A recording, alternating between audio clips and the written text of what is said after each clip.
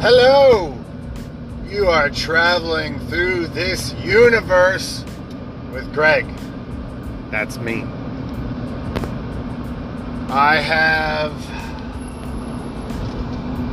started to share my podcast because I'd like to actually build up a few episodes and get my voice, I suppose, my head wrapped around talking for long periods of time by myself. And a few people that I've been sending my demos to, or the first 5 recordings, have actually mentioned that I should do something about men's suicide, because it's a pertinent topic for men, and it's interesting, right? Very interesting. One, I'd like to give a shout out to my brother James. I've always noticed that people, they have like tendencies, they have clues, right?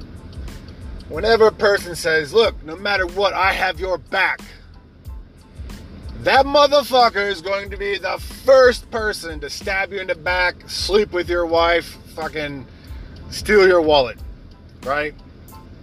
Because there's no point in having to say that I have your back if the relationship is already established. They like lying to themselves out loud, or the narcissism inside them needs to feel validated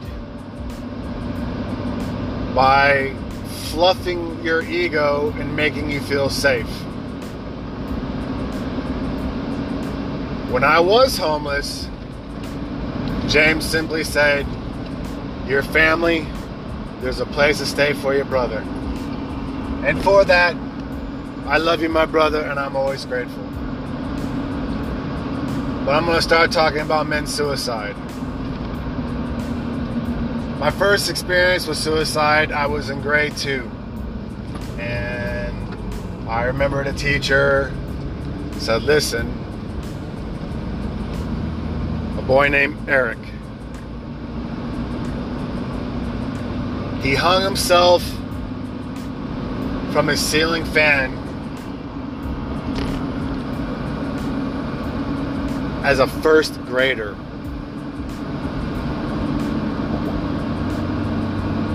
Now, I remember this clearly. I still remember his last name, but I'm not going to, say it on the World Wide Web, because I don't know if you're even allowed to do stuff like that. But I remember the teacher crying, and I remember a few other people crying, but everybody knew that his father was abusing him. He would go to school with black eyes and limps and a busted mouth. But no one did anything, right? And my big bobble-headed second grader self was just irate. Like, how did you guys know this? Why did you guys do this? Why did this happen? And I remember my second grade teacher, Mrs. Kaminsky. Well, we reported. We did everything we could do. And that's like the bureaucratic get-out-of-jail-free card for saying, well, the fuck you want me to do? I did all I could. I filed the paperwork. And realistically, there is nothing you can do. The reason my life has been in so much debacle is that I took matters into my own hands. I confronted a sexually and mentally abusive man by just touching him, not even violence. But because I did that, I had to go to court. I had to defend my name. And now I have to go through a legal process simply to get back my dream job that everybody knows I'm amazing at. Ironically, there's a high percentage of men that kill themselves simply by losing their job. The second time I dealt with suicide, I was 8 years old, and I remember driving up to Pennsylvania with my dad, and everybody was crying. Everybody was sad. My Uncle Harrison took his life. I remember standing around the adults because they were all started drinking, right? And everybody said, oh, you know, he was always sad, he was always depressed, always this.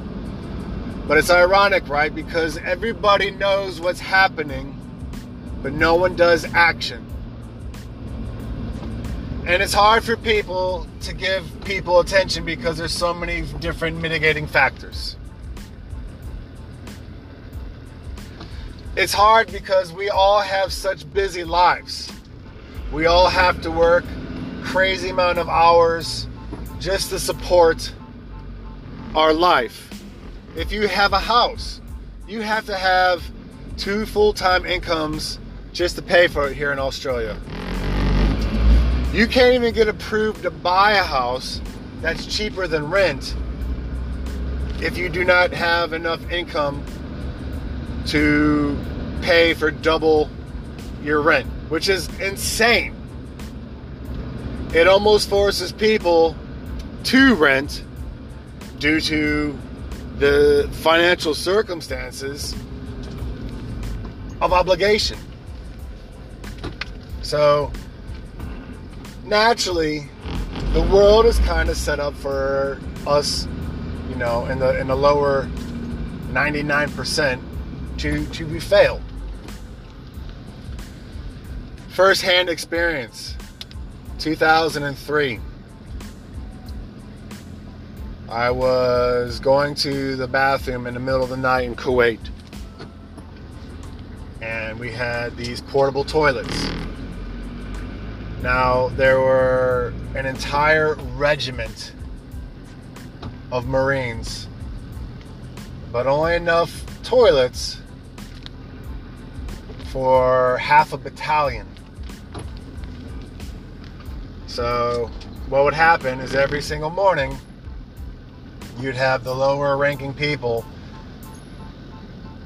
take these gigantic piles of feces, pour them into a metal bin, dump kerosene on them, and stir and burn until they got rid of it. It really was a shitty job. And thankfully, because my job description, I never actually had to do that. Billet precedes rank, hoorah. So it's in the middle of the night, and I had to go to the bathroom. Now, it was so bad that 20 meters before I got there, I would actually put on my gas mask because it was that horrific. And if you had to go number 2, you literally had to stand up and deep squat because the feces would be anywhere from 10 to 20 inches above the bowl, because there was a regiment full of Marines and only half a battalion worth of toilets. It was not pretty. So living off MREs, you only have to go to the toilet once every couple of days or so, but when you go, it basically clears out your whole colon. And I'm in there, and I hear the door shut, and then I hear it. BAM! I knew what happened, but I was tired, and this was like 2 weeks before we actually crossed the border, and I was pretty desensitized from being in the Marines, and I knew that if I was there, I would have to do all this paperwork and be up for another couple hours, and I had to fix tanks. So I simply put my head down, felt sadness, walked back and fell asleep. And then the next day, the whole place was locked down. We had to do inspections of all of our rounds and then the safety briefs. And sure enough, this young man took his own life because he received a Dear John letter. For those listening who do not know what a Dear John letter is, it's a generic term for a letter of your significant other leaving you. Very common in the military. Young love, people get married and then they don't see their husbands for like months on end. It causes a lot of strife, and it takes a certain type of human being to be in a military relationship. It is not easy. Now that I'm older and I think about it, I think about this poor young man who literally took his life and was in 2 feet worth of feces because he felt that there was no way out. I have a very close friend of mine. We were in the same company together. We were spades partners. We went to war together. He came home and his wife left him and cleared out his whole entire bank account. Desperation, loneliness, he took his own life. Men's suicide is like the 3rd highest rate of death for men in this country. 9 times the rate of COVID. But yet no one talks about it. We live in a patriarchal society, so people kind of like take for granted that even though it's a patriarchal society, that patriarch does not really apply for the 99% of us who live the normal lives. If a man and a woman separate, the courts always favor the woman 100%. Is completely lopsided. A woman can make accusations about a man, be found in court that they're not true, and nothing happens. I myself was a victim of domestic violence. I was attacked by a cricket bat. And when I told the police that I needed protection, they laughed at me. Like, what the fuck, dude? I had bruises. But the aggressor was 115 pounds and 5 foot something. And I am a 6'3", very large man.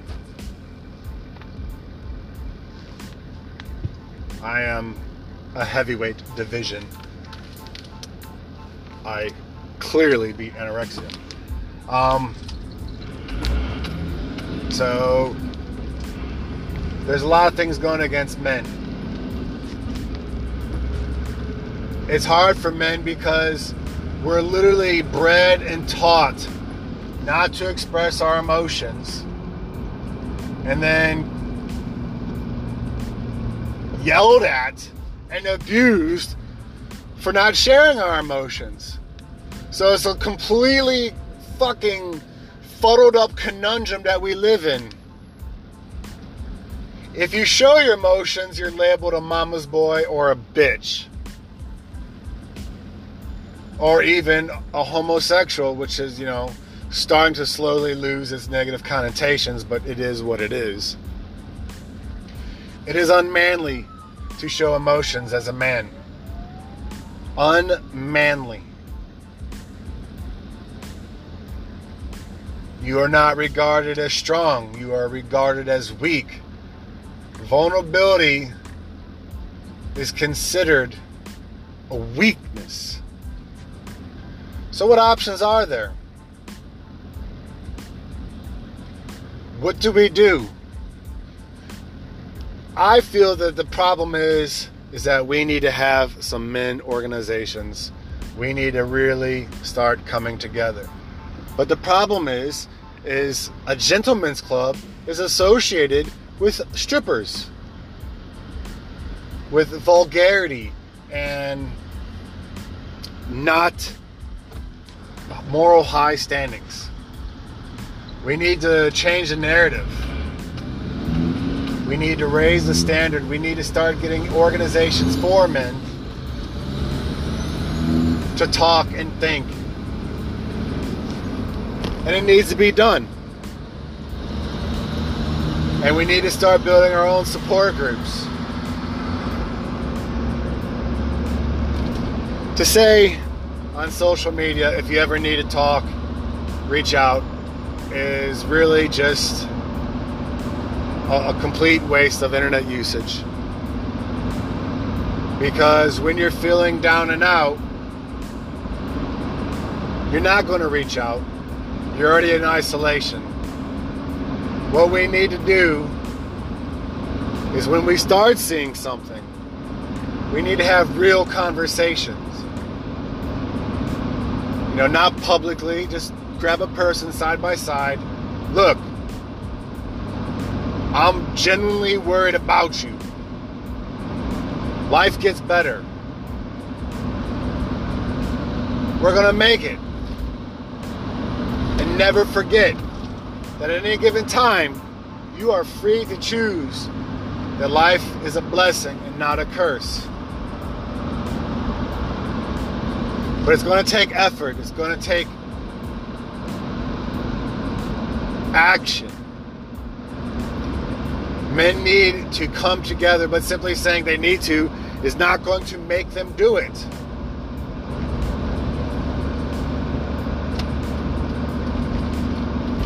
We will rise above this. We need strong men in the community to start speaking up, to start showing that vulnerability is not weak.